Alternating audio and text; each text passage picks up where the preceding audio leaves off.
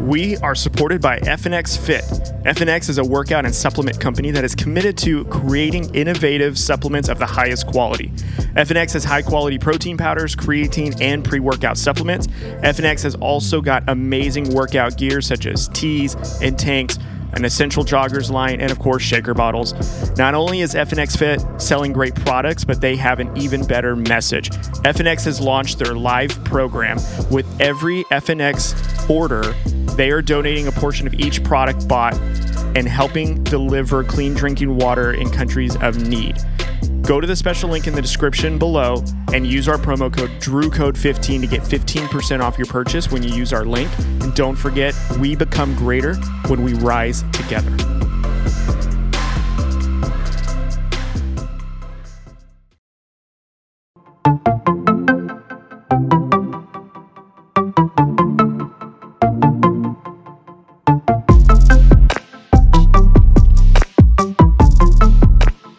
What is going on, everyone? This is Cody here with Drew Code Sports Talk. I am coming at you with a brand new episode. It is Friday, May the 12th, 10 p.m. The Lakers game just ended a little over 30, 45 minutes ago. And so I wanted to hop on here and do a quick episode, talk about some NBA playoffs, obviously the Lakers. Drew is not obviously going to be on this show. He is actually doing finals right now for school, so he is knee deep in it right now. So it'll just be me for tonight. I did miss last week's episode, but thankfully his wife, Jessica, filled in and she did a great job. Their topic on Formula One was fantastic, really good. If you guys have not heard that episode, go and check it out now. Come back and listen to this one. It was great. And hopefully she'll join me next time we talk about Formula One, because I know it's about her favorite driver, Checo, and her second favorite driver, Max Verstappen. So hopefully that happens. But anyways, guys, I'm coming at you now. Like I mentioned, I'm going to be talking about NBA playoffs.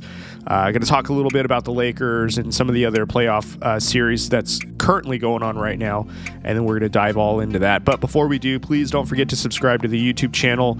Also subscribe to the podcast. We're available on Apple Podcasts, Spotify, iHeart, all the podcast platforms that you choose to listen to your podcast on. We are on there. So head over there, go subscribe, download, follow, whatever you got to do. You can also listen to us on our website, drewcodesportstalk.com, and then all on drewcodesportstalk.com or any of the other social media sites has all of our social media content: TikTok, Twitter, Instagram, Facebook, all that good stuff. So all right, now that I got the pleasantries out of the way, hope you guys are doing well. It is Mother's Day weekend leading up to me doing this episode, so shout out to all the mothers out there for all that you do and for the children that you have brought into this world that are phenomenal human beings. You guys make us men, us dads, better people, because we have great and strong women that help us raise great families. And I know I'm just going to speak for my wife. I am so fortunate to have her as the mother of my kids just because of all that she does. So shout out to you, hun. I know that I don't talk too much about my wife here on the show other than in some joking form, but she is truly the bedstone of what our family is. So happy Mother's Day to you. Happy Mother's Day to Jess. Happy Mother's Day to all the other mothers out there and grandmothers and expecting mothers. And if you are a fur parent and fur mother parents, happy Mother's Day to you too. So anyways, let's get diving into it, you guys. So, man, Game 6 of the Lakers and the Warriors, like I said, just ended a little while ago. Probably like 45 minutes ago. Very good game. By the way, a phenomenal series just in general. Probably one of the best series I've seen in quite a bit of time.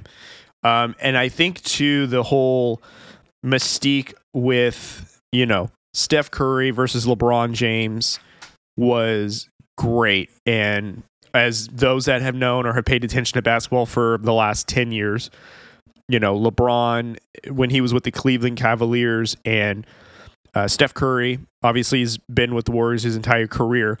They have met in the playoffs in the NBA Finals specifically several times. And LeBron has the infamous 3-1 comeback when he was with Cleveland in 2016. But the other, I believe, 3 times that the Cavs and the Warriors have met in the playoffs, Steph's got the better rate. Actually, I think it was 4 times, if I'm not mistaken. But anyways, Curry has beaten LeBron, 3 out of the 4 times that they've met in the finals. Granted, 2 of them were with Kevin Durant, but there was one where it was just, the Splash Brothers and young Draymond Green at the time. So obviously there's a lot of history between LeBron going against Golden State. Obviously LeBron's coming in with a different team, and so is Golden State, respectively. I mean, they retained the same core, of course, with Draymond Green and Steph Curry and Klay Thompson. So they're pretty much intact. Obviously their role players have changed over the years, and same with the Lakers. In fact, LeBron's on a completely different team, has had AD on his squad since he's come over to since he's come over to LA. And this is basically a test to see where the Lakers are at, to be honest, because again, they're going against the defending champions. The defending champions all season, Golden State Warriors, have not been great. They've been terrible on the road. They have a 11-30 record. So the Lakers really had to take care of business, because if you give the champions the opportunity to go back to Oracle Arena, they are not losing Game 7. That's what I was telling. And actually, I even told that to Drew earlier today. We were texting off and on throughout the day, and I was texting him throughout the game. And I was telling him, man, if the Warriors take this back to Oracle, they're not losing that game. Lakers would be eliminated in 7. But it was a great game. Lots of interesting stuff that happened throughout the game. The Lakers' game plan to contain Steph Curry was great. Now, granted, the stat line's not going to show it, because he did score 32 points, 5 assists, 6 rebounds. However, he shot 4-14 from 3, so not the most efficient 3-pointing shooting from Steph Curry. But honestly, looking at the Lakers and their team defense, the fact that they switched on the pick and roll, so that way he really didn't have any sort of cushion or a lot of openings. Steph Curry was shooting the ball still at like what Steph Curry does, but he just wasn't able to be as efficient and get hot and be able to continue his streaky shooting. Now, granted, he still was able to get into the paint. Steph Curry is really underrated with getting driving to the basket, finishing. His finishing layup series is phenomenal. He's probably like the best finisher at the rim when it comes to like layups, just because he has his floating game, he has the finger roll, he can very easily, do what he can to get to the rack, and you're pretty much not going to stop him from scoring that layup. It's essentially like his way of dunking, obviously, because he doesn't dunk frequently, but he's just phenomenal when it comes to driving and finishing. So anyways, overall though, Curry was still able to get into the paint, just wasn't able to shoot efficiently, which, you saw that he was trying to get hot. Had a couple of threes that came, but wasn't able to string 2 in a row together. Klay Thompson had a very poor game. I know that for many years, Klay Thompson has had the Game 6 Klay marker on him. I think that's pretty much gone. His Game 6s, I think, happened obviously pre-injury, before he tore his ACL and his Achilles, and not any fault of Klay Thompson, just, older player, injury, trying to figure out his place in the Warriors rotation. Essentially, he was out of it for 2 seasons. He's not even been back into it for a full 2 seasons. He's still trying to figure out his way around it. He finished with 8 points, 3 of 19 shooting, 2 of 12 from 3 points. He didn't shoot any free throws. He had 5 assists, 3 rebounds. He played 38 minutes. Klay Thompson just was not comfortable shooting the ball. I mean, there was a couple of shots where, it went in very smooth, but for the most part, Klay Thompson couldn't get hot. Andrew Wiggins was another player who had a great Game 5. If anybody watched Game 5, I believe he was the second leading scorer, Andrew Wiggins was, and he shot very efficient in Game 5, but in Game 6, this game, 2 of 8, 6 points, 2 for 4 from the free throw line. Very minimal stats. He played 28 minutes. I know he's playing with I think he had like bruised rib cartilage or something of that nature. So he was hindered. Kevon Looney had 9 points, 18 rebounds. He was an absolute monster on the boards, but you come over to the Lakers and they just had everybody helping scoring. AD, 17 points, not his greatest outpouring of scoring. He was efficient, though. He only put up 9 shots, went 5 of 9. But he actually made more free throws and attempted more free throws than he did field goals. So he finished the game with 17 points, 20 rebounds, 17 on the defensive side. He had 2 block shots, 2 steals, no turnovers, very efficient, and great presence. You can definitely tell he altered a lot of shots in the paint. Especially in this game, he was really good about on those pick and rolls where he wouldn't drop back so deep, especially if he was the one guarding Steph. He made sure he got right in Steph's space and used his length to really disrupt the shot, and you can tell it was tremendous. You got Austin Reeves, who had 23 points. 7 of 12 from the field, 4 of 5 from 3, 5 for 5 from the free throw line, 6 assists, 5 rebounds. Man, this kid, he's probably like the if LeBron's not the MVP of the Lakers for the postseason, Austin Reeves is making a strong case for that because he's definitely been their X factor. And if I'm being honest, he's probably their 3rd best scorer on the team. I mean, underrated ball handling skills, can finish, draws contact. I mean, he is a great player. So he had 23. You got D'Angelo Russell had 19 points. 7 of 15, 2 of 3 from the 3-point line, 3 or 4 from free throw. So D'Angelo Russell did really good. He created a lot of openings, and I think one of the things that he did well is he helped create space, because he didn't shoot the 3 very well, but a couple of the shots that he did take, obviously they did fall. So the defense had to respect him a little bit, and it was able to open up a little bit more for the Lakers offense. Dennis Schroeder, unfortunately, he got tossed, I believe, in the 3rd quarter, double technical, which I didn't agree with. He only had 3 points, but LeBron James, 30 points, 9 rebounds, 9 assists. 8 of 11 from the free throw line, 2 of 3 from 3-point range, and 10 of 14 from the field in general on 43 minutes. Absolute monster game. He is the GOAT for a reason. I know that there is a ton of debate about, the greatest player of all time. Is it LeBron James? Is it Michael Jordan? I'm getting to the point now where both things can be true. They're both great players, and there's just a lot of differences, and we're really just splitting hairs when it comes to like a lot of things. But I mean, I remember watching Michael Jordan play when he was 38. I remember when he played on the Wizards. I think obviously he played 2 seasons there, so he played in 38, 39, 40s. I remember that time, and he played like he was an older player. Obviously he had a lot of injury. They played in a more of a rougher era back then. So granted, yeah, the game, took its toll on Jordan a little bit harder. But LeBron, obviously, has spent 20 years still playing tremendously. I was actually nervous. My notes earlier today, if I was going to record before the game, was that, one of the things I'm concerned with the Lakers is that LeBron just looks older. He just didn't seem to be creating the opportunities he was before. Obviously, he's getting his guys involved, so he'd be passing a lot more. But it also looked like to me that he was just not the LeBron of old. But again, the LeBron of old would take over games, and he would distribute, he would rebound. But you can just tell he was more athletic. He was the best player on the floor. And then there were some games, especially in the Warriors games, where maybe LeBron didn't give 100% effort. And again, he's conserving energy. I'm not saying that he needs to be 100% all the time, but it just seemed like, played too many minutes. So you can just tell his body just was wearing down from what it looked like. And then today in this game, game 6, he absolutely came out as if he was 25 all over again. He played phenomenal. I mean, I don't remember seeing LeBron play with this much energy, this much giddy up.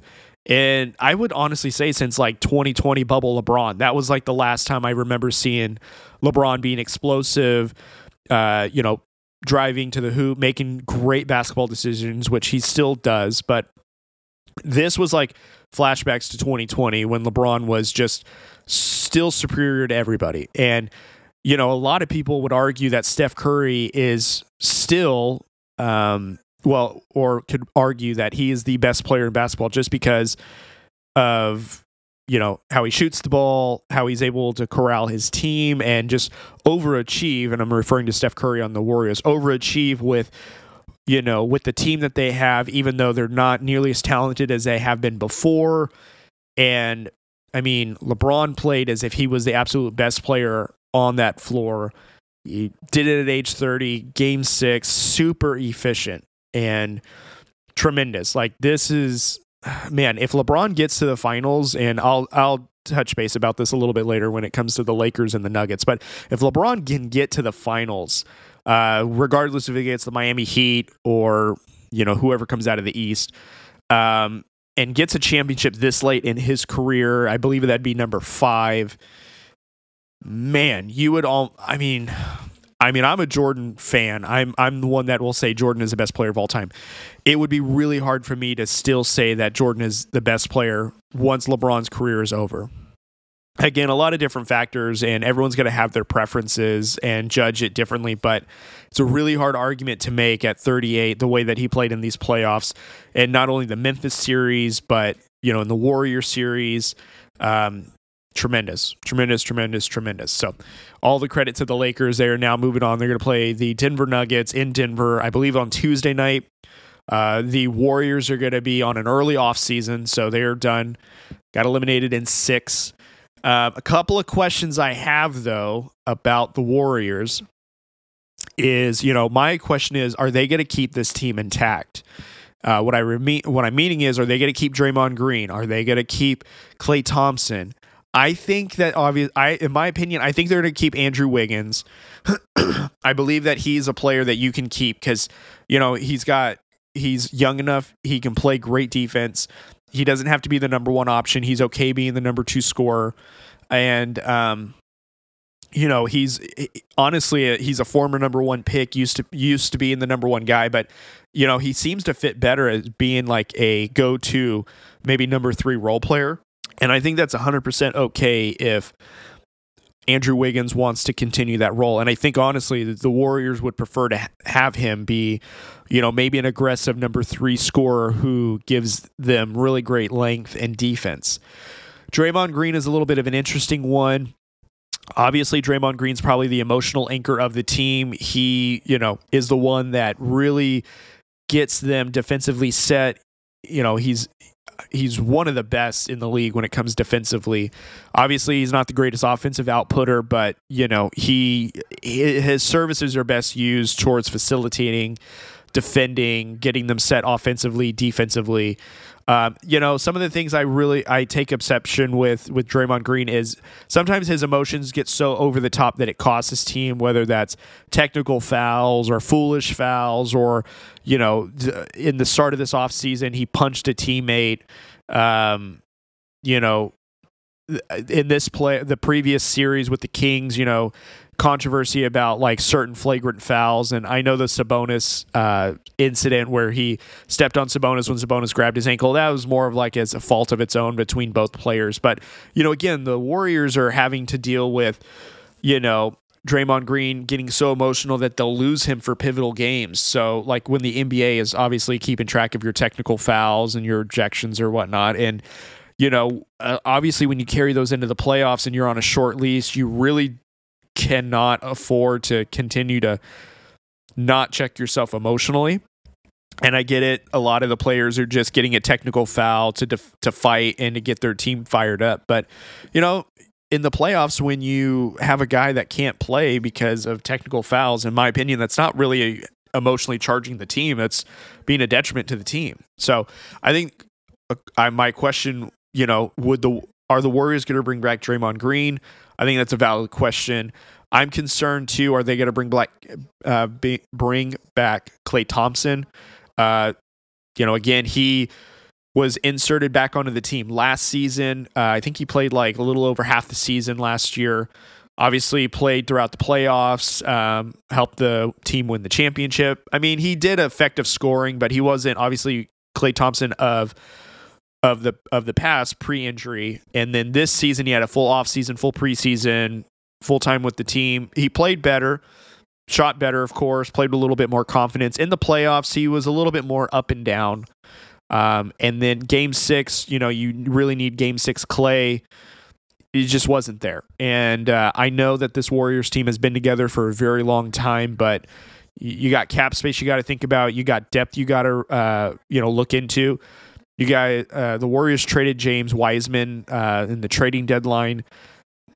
Could have really used him maybe in this game to help slow down AD and maybe spread the floor to create some scoring, because Kevon Looney, he's a great rebounder, but you're really then playing, 4-on-5.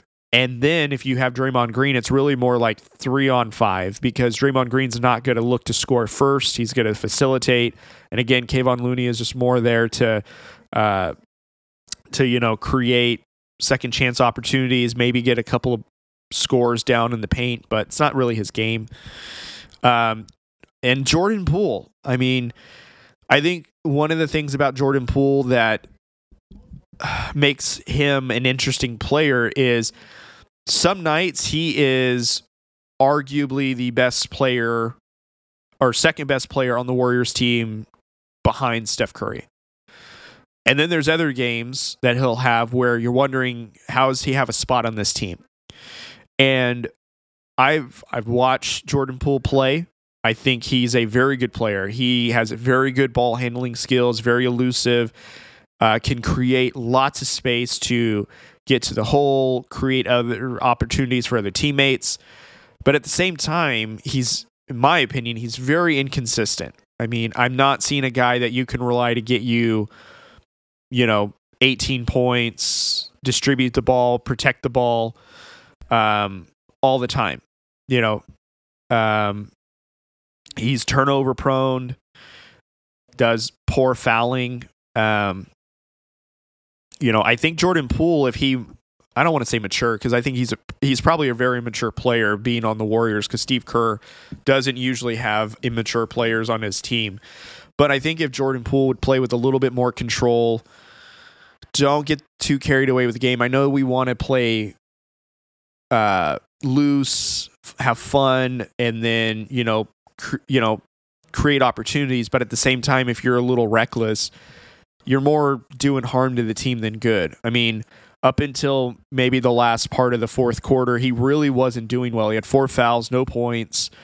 I think he came in at the end of last part of the third quarter and majority of the fourth quarter, and that's where he did most of his scoring, and he finished with 7 points. 0 for 3 from the field, 3 for 10. 3 for 10 from the field, 0 of 3 from the 3-point stripe, and he only had 1 free throw. So, I think Jordan Poole is probably a great player that they can bring off the bench to give Steph Curry breather. Could give Klay Thompson a breather, or pair, Poole with Thompson with the second unit when Steph Curry needs to sit, or have him in the finishing lineup at the end of the fourth. But what are the Warriors going to do? I don't think they're going to get rid of Poole. They may give him one more year, although Poole may leave, though. There was a lot of controversy with Draymond Green that was really distracting, changed a lot of the dynamic for Draymond and Jordan Poole. Who knows if Jordan Poole wants to stay? And again, who knows if the Warriors want to keep Draymond?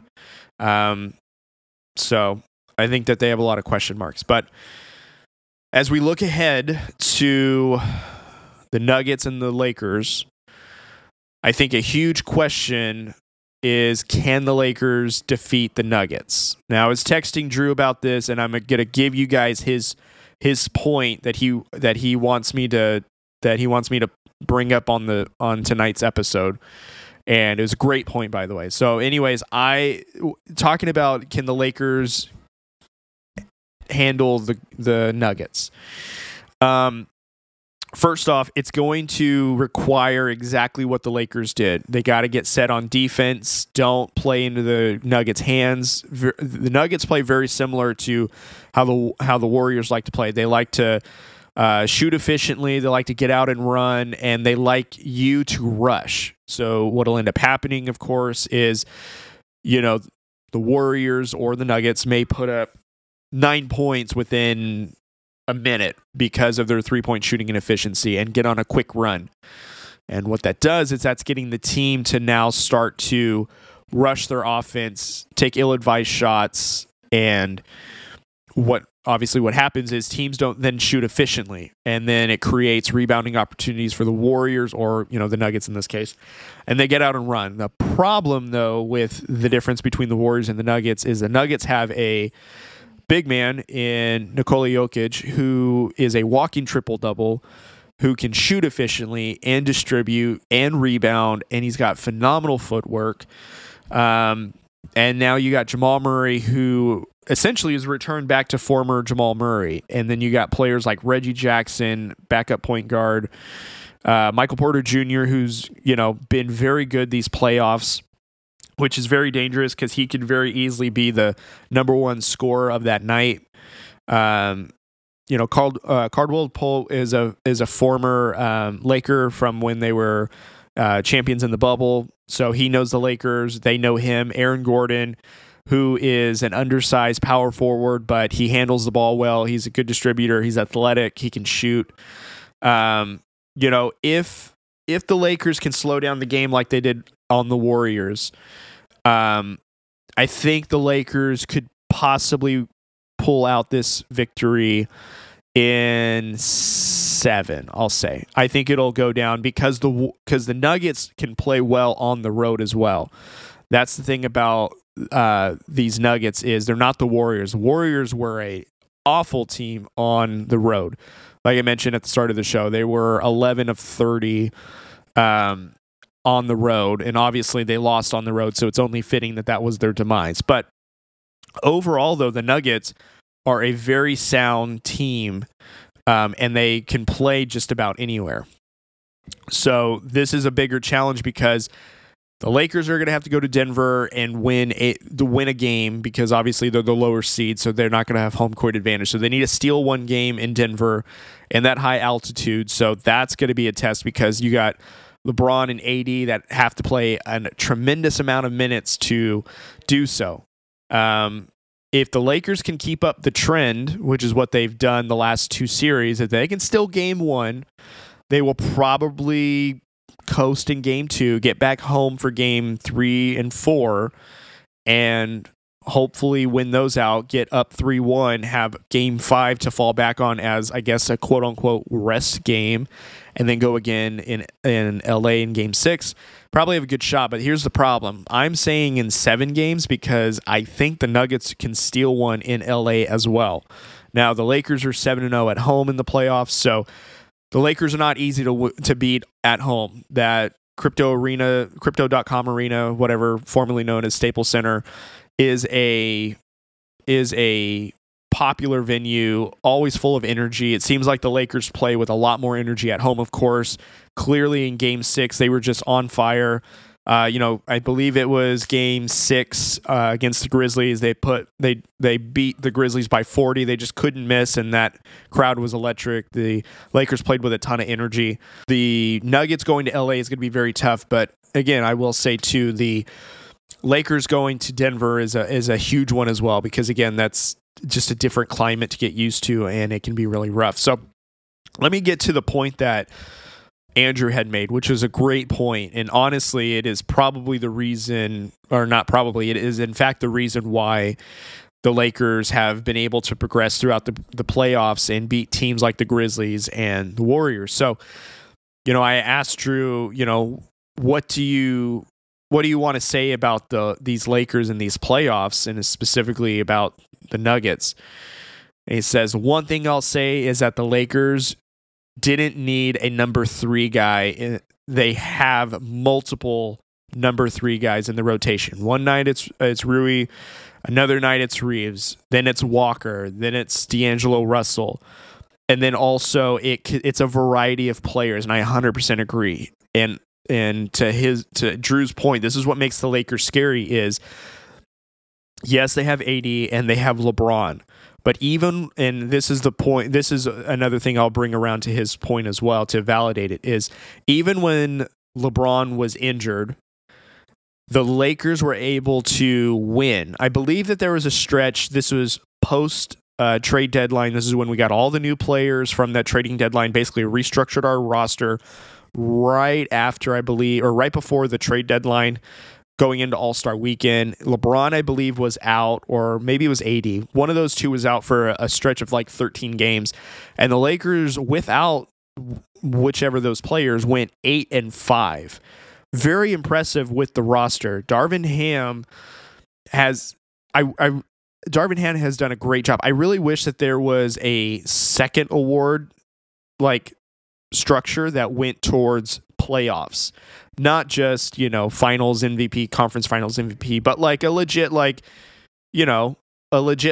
say best coach of the playoffs. Darvin Ham, in my opinion, would be on this, because not only has he arguably been a great coach with this new roster, but in the playoffs has made a lot of the great adjustments. I mean, Lonnie Walker is a great example of, being a player that had a starting role in the offense early in the season, reduced it to like almost never seeing the floor for long stretches of games. And now in the playoffs, specifically in Game 4, called upon him and he was ready, scored, won them the game, and then now has a pretty good role within the offense and plays significant minutes, with Darvin Ham's system. But, that could have very easily gone the wrong way where, Walker didn't want to be a part of it after being basically pushed to the bench. And Darvin Ham, that team, they still rallied together and they formed the bond and, next man up mentality. And it was as real as that phrase ever got when it came to game 4. But again, to validate Drew's point here is, if it's not Walker, it could be Reeves. If it's not Reeves, it's D'Angelo Russell. If it's not D'Angelo Russell, it's Rui. It could be literally anybody. And that's not even including, like, Vanderbilt is a wild card for us on defense. In Game 1, he was a big reason why we were able to slow down Steph enough to where we were able to, get him to shoot a little inefficiently along with some other team defense and closing out and whatnot. But, again, if he doesn't have the greatest jumper, but he gets involved and he can create second chance opportunities and can get to the rack. Could also, I know that his sweet spot is at corner 3 on either side. And if he has a good shot at it, normally it can go in. Obviously he's not 100% consistent, but you give him enough opportunities and he'll make you pay.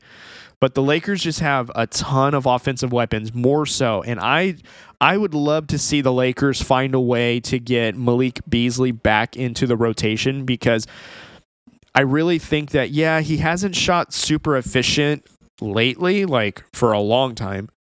But obviously shooters, you got to let them shoot. Also, too, he just helps stretch the floor a little bit. And he obviously was formerly with the Denver Nuggets, and it would really help to get him on the floor, so that way on a defensive side he knows how to help defensively stop their offense. So I will say I think the Lakers could beat the Nuggets. I'm going to say it'll take all 7 games, and again, on the road is going to be a huge factor if it can be done.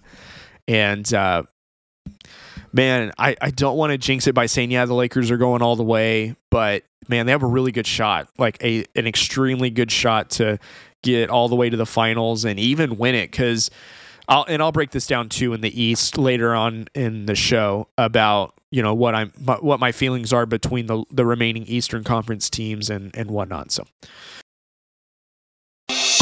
Hey everybody, it's Cody with Drew Code Sports Talk. We want to give a special shout out to SeatGeek for sponsoring our podcast. SeatGeek is a ticketing app that takes the confusion out of buying tickets. SeatGeek is known for using a 0 to 10 scale when you're purchasing tickets to let you know if you're getting a good deal or a bad deal, and it lets you know right at the time of purchase. And right now, they're giving our listeners $20 off when you use our promo code DREWCODE at the time of checkout. So go to the link in the description or download the app. Don't forget to use our promo code DREWCODE to get $20 off your first order, and we hope to see you at the next game.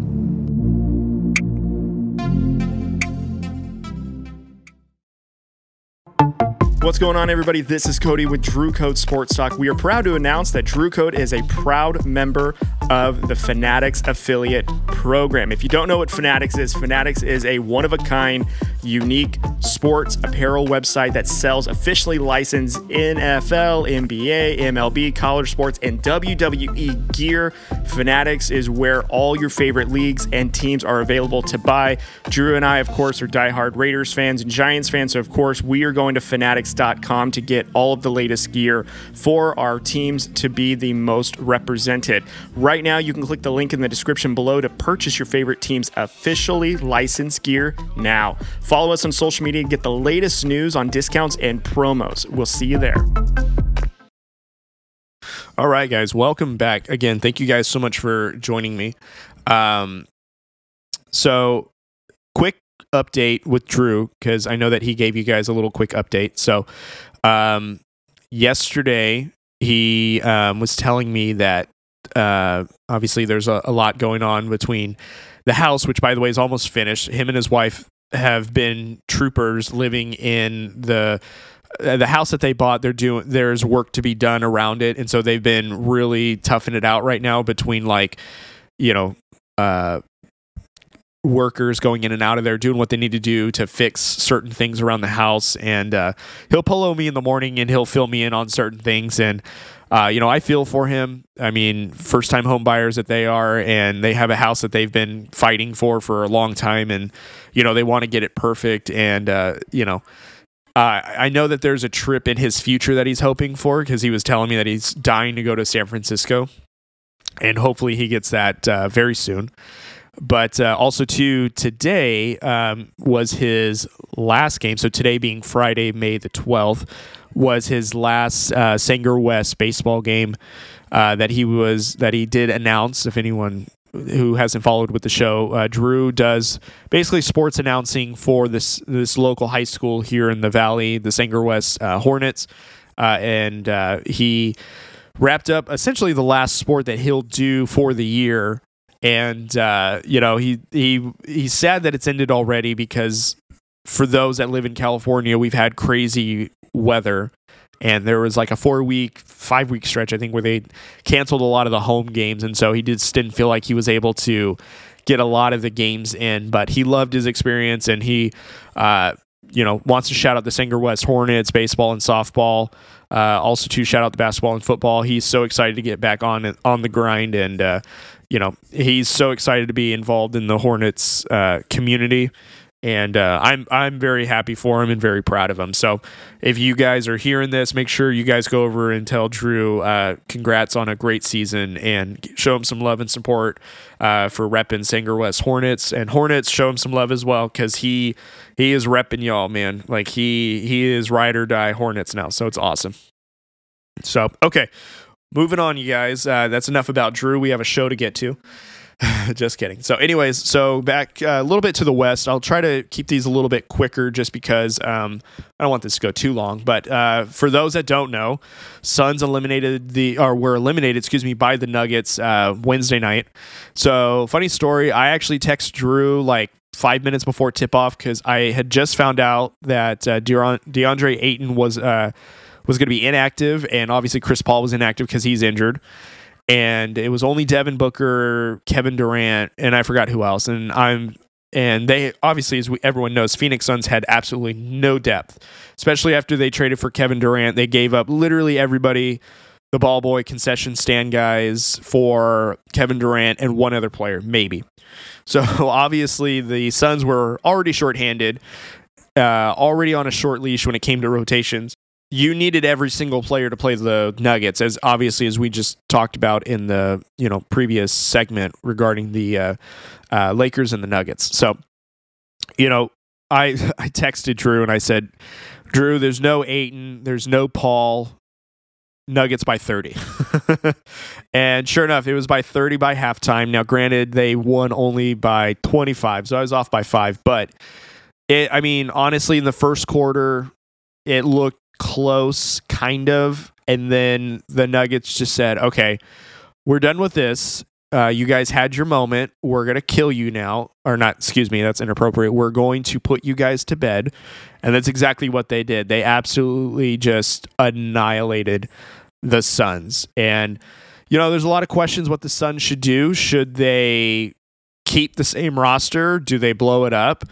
I know that Drew was, we have this app, Marco Polo, where we message each other back and forth almost every single morning.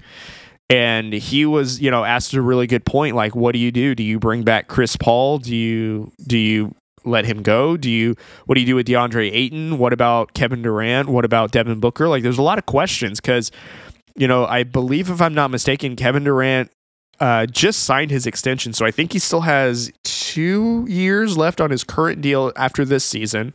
So he's locked in for at least 2 years. I believe Devin Booker has 2 years left on his current extension. And I think DeAndre Ayton had already signed his extension this past summer. And I believe, obviously, he just finished a year of it. So I think he's got like 3 years left on that as well. And he just re-signed. So that looks like that Chris Paul is probably the odd man out. And I would agree that Chris Paul probably needs to leave. Not that Chris Paul's not a great point guard, but the last few playoffs he's been injured.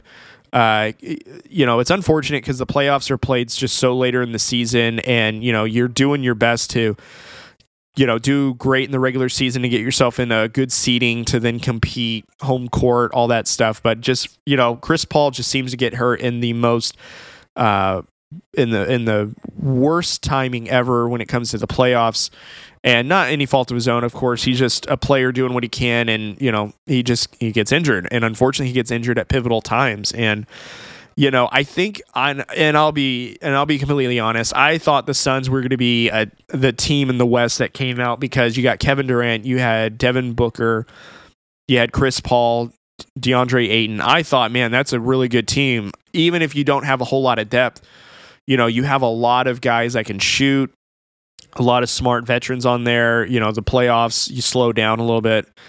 For the Suns, though, man, they for some reason are not using DeAndre Ayton to what I thought his strength was. And Drew brought up this great point where DeAndre Ayton, when he first came into the league, he would stretch the floor. He'd be out by the three. He'd shoot a mid-range. And then obviously he's a great rebounder. He's very tough in the paint. And then this season, it seems like he just dwindled down to just a big guy that rebounds. And, sure, he can do that, but he's not contributing anything offensively. So, he's not really doing anything for you. I know that there's been DeAndre Ayton, and the head coach for the Phoenix Suns, I know has, had an interesting relationship. I think there was a rumor last season that he didn't want to re-sign because of the head coach, and he still re-signed with Phoenix. But, I think Chris Paul would be the first player I look to trade to a team. I'm not sure.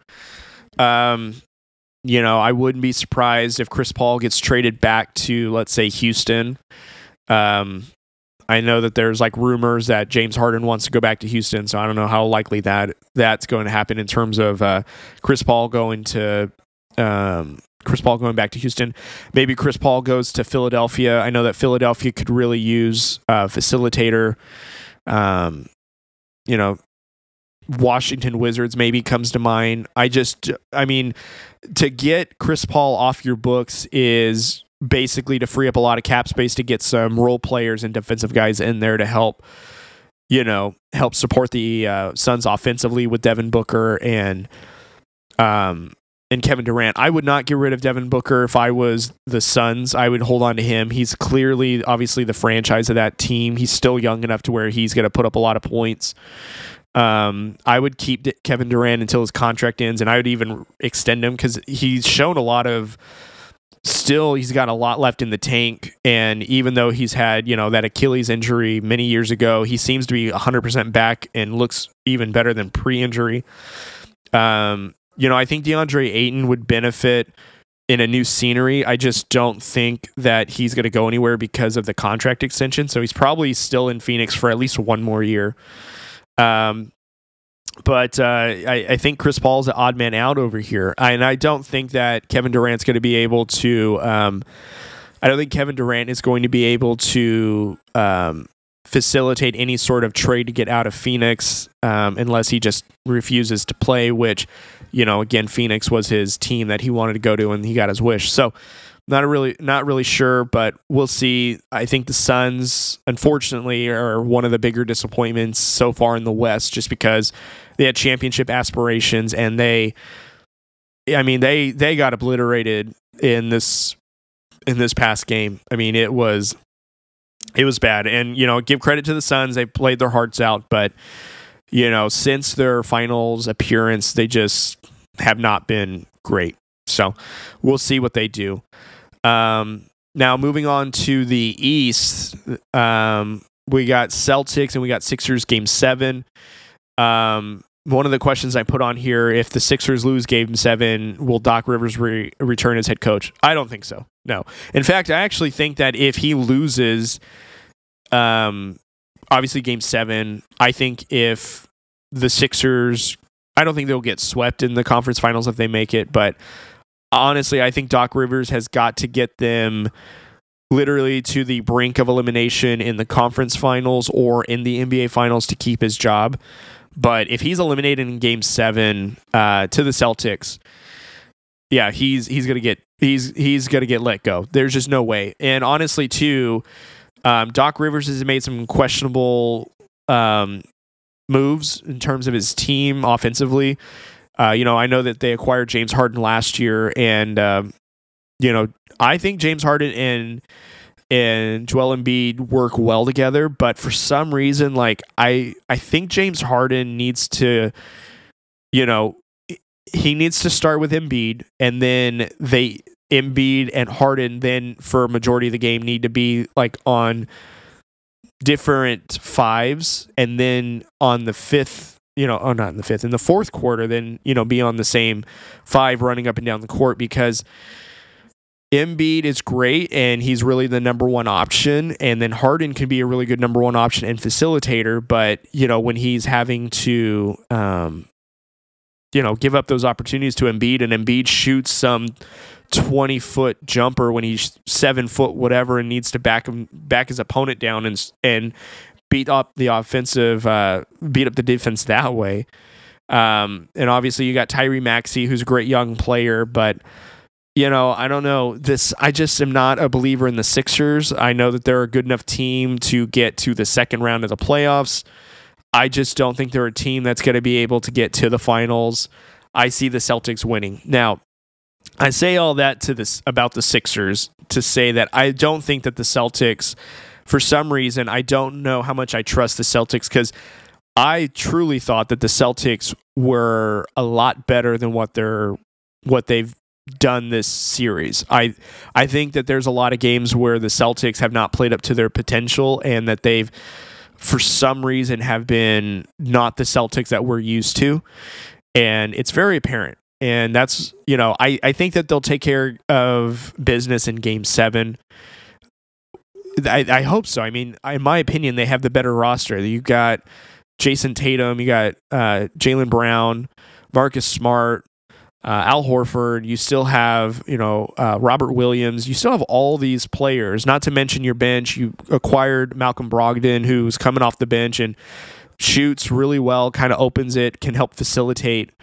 Not that the Sixers are a bad team. I'm not trying to say that the Sixers are garbage, but I'd like to think that the Celtics are better than that. I anticipated that they would be representing the East, or I believe that they would, because I think that they have arguably one of the top 10 players in Jason Tatum, and Jaylen Brown is making a case to be as good as Tatum. And I know last year when they lost in the finals, there was a question, should we break them up? Well, if you were to break them up now, I would probably say that Celtics wouldn't even have gotten this far, But we will see. The Celtics are an interesting team. I predict that the Celtics will win Game 7 and move on. They're going to face the Miami Heat. And I think the Heat is a very interesting team. They're playing with a lot of momentum. They're shooting the 3 ball a little bit more. They're finally using Duncan Robinson. They paid him like $90-something million 3 seasons ago, benched him for 2 seasons, and now he's popular in Miami all over again, which is okay. I don't know why they don't like him to begin with, and now they're playing him because he's finally making shots. So I guess we like Duncan Robinson now. But anyways, I think the Heat have the momentum. Jimmy Butler, obviously playoff Jimmy is a legit thing. It's kind of crazy that two play-in teams, the Lakers and the Heat, they're both in their respective conference finals and potentially could rematch in the finals from when they were in the bubble, which I kind of hope that they do. I think that the Lakers, though, if the Lakers get to the finals, and I'm a huge if, because again, we got to worry about Denver before we think about the finals. But again, I think, to wrap up the East conversation, I think the Heat are probably the favorite just because they have the momentum.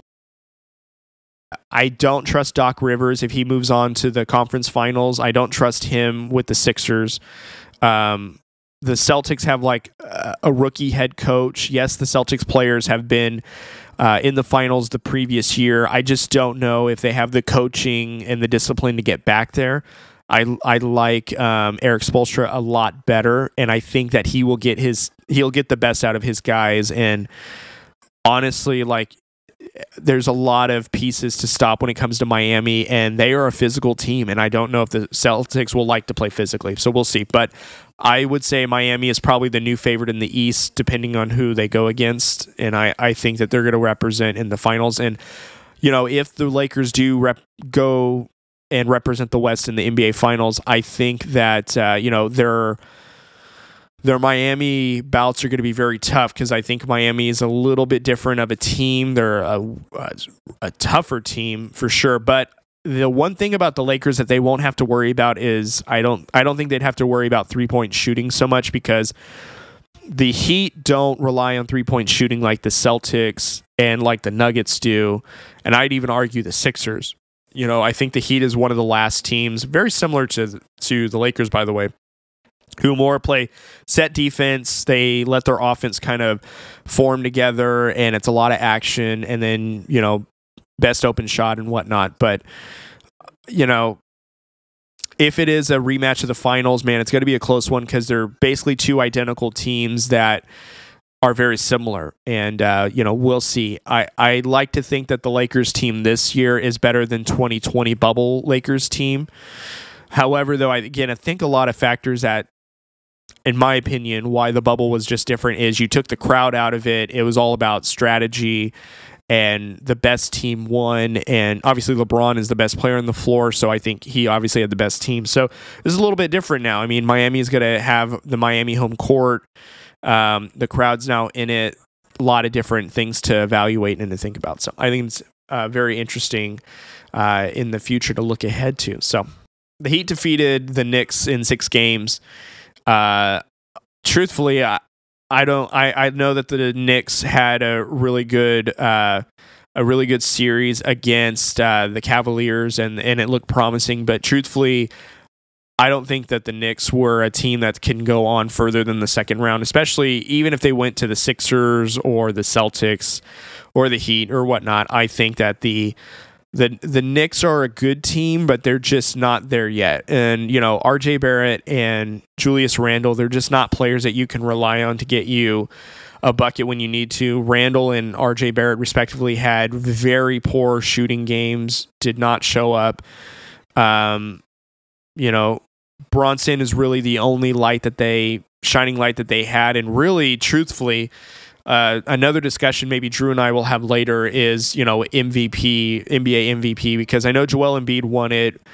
You know, maybe Jokic should have gotten it 3rd time in a row just because of different metrics. But, you know, if we're really looking at MVP and what it really means, and if it really means the most valuable player and one that makes the team strive and all this and that, I think Bronson getting his team all the way to where they're at, and a lot of NBA analysts probably did not have the Knicks even making the playoffs. I mean, I did not think that they had a playoff roster. And Brunson just, you know, I think changed the way that team was able to play. He played with aggression. He played with heart. He shot the ball very efficiently and very well. And, you know, obviously when they acquired Josh Hart in the trading deadline, that did help too. But, you know, I think a big question is what are the Knicks going to do? I think that they're going to trade Randall, and I think they're going to trade RJ.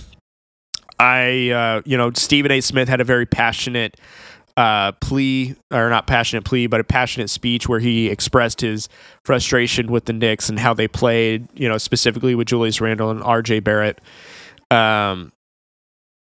He said, go get Damian or go get Karl Anthony Towns. Karl Anthony Towns makes more sense.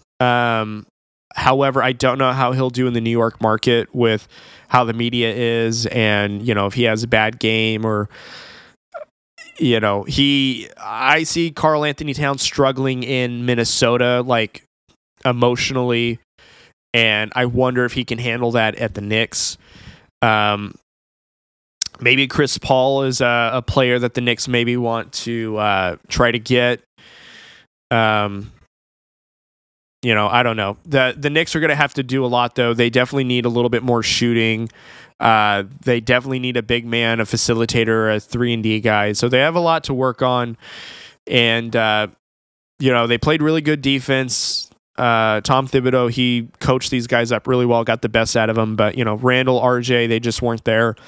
So I wouldn't be surprised if they are moved this offseason in some form or fashion. And then this roster is going to look a lot different come tip-off time for the new season. So anyways, so I think that's pretty much it. Looking over my notes, I think that's it. So I touched on the Lakers. I touched on the Heat. I'm going to wrap up, you guys. First, I just want to say, again, thank you so much for tuning into Drew Code Sports Talk. Please go and subscribe to the podcast. You can now listen to our podcast on YouTube as well. Drew now in his new home has, from what he's expressed to me, better Wi-Fi. So, which means that when we are both able to get together to do Drew Code again regularly, which is what we will do, we'll be able to live stream again. So that way, we'll have live episodes, and then obviously it'll be fed on YouTube, and then we're going to cut it up and make it look all pretty and repurpose it, just like all the other sports content creators are doing. So we're going to be doing the same as soon as, schedules permit. I mean, again, Drew is super busy. I'm super busy. And so we are making it work, and we will. It just takes a little time. So short hiatus, and we will be back. No problem. Better than ever. So anyways, guys, again, I just want to thank you all for listening. Again, just a quick reminder from what I just said 5 seconds ago. Subscribe to us on YouTube. Subscribe to us on Spotify, Apple Podcasts, Google Podcasts, iHeartRadio, all the other podcasting platforms that are available. We are there. You can also go to truecodesportstalk.com to listen to us. You can also check out other content. Check out our partners. We have FNX Fit, Fanatics, and we also have SeatGeek. We have promo codes and specials to all of them listed down below and also on our website. So, Fanatics, obviously, where you want to get your team merch and stuff. Highly recommend you guys go there. Use our links to go do so to represent your team. Use our discount codes for FNX Fit if you're doing your workout journeys. Drew is a big fan of their protein powder and their creatine. So I'm a big fan of their gear. So just get all of it just to make sure you got everything. And so use the promo code that's down below. It is DrewCode15. You get 15% off with FNX Fit. And then SeatGeek, use the promo code DrewCode, and you will get $20 off your first purchase for tickets when it comes to any sporting, concert, musicals, stuff like that. All that's available at the SeatGeek.com website and also on their app that you can download. And so that's it for me, you guys. So again, happy Mother's Day to all you mothers out there. I know I'm recording this on a Friday. You guys will probably listen to this on Saturday, but thank you guys so much for listening. I appreciate you guys. Drew and I will be back hopefully next week. We'll see how it goes, and then we'll be back together again, giving you guys supreme content. I almost forgot. Gosh, I'm so glad I said premium content. Just made me remember. Our annual NFL schedule prediction will be coming out, obviously, this summer, since the new NFL schedule has come out. So that is on its way. So stay tuned for that. Each week, when we go through the NFL season, we go division by division, and we give a prediction to all 32 teams out of all 8 divisions and conferences. And we do that before the start of the year. And then at the end of the football regular season, we then review what we've done to see how close we got. And I believe we've done this now 3 or 4 years in a row. And if I'm not mistaken, we are split. Or maybe Drew has one over me. But anyways, that's going to be rolling out again. Again, it's our NFL regular season record predictor series is coming out. And then also our top 10 position player rankings will be coming out as well. So like our top 10 quarterbacks, running backs, receivers, yada, yada, yada, so on and so forth. So that's all coming out as well before the NFL season. So please stay tuned for that. If you guys have a top 10 list, please drop it in the comments down below. We'd love to review them and go over them and agree to disagree and go back and forth. Same thing with the record predictions. If we do a division or your favorite team and you have an issue with it or you love it or you hate it, please let us know. We'd love for you guys to interact with us and go back and forth with us. It's what we love to do. And again, it's all for fun and games, and we have no better idea than anybody else. So we are professional amateurs and we have no problem saying that. So all right, you guys, I am signing off. Good night. Again, happy Mother's Day. I will hear from everybody later, and I hope everyone has a great night and a great week. And don't forget, be kind to one another, and I will see you all later.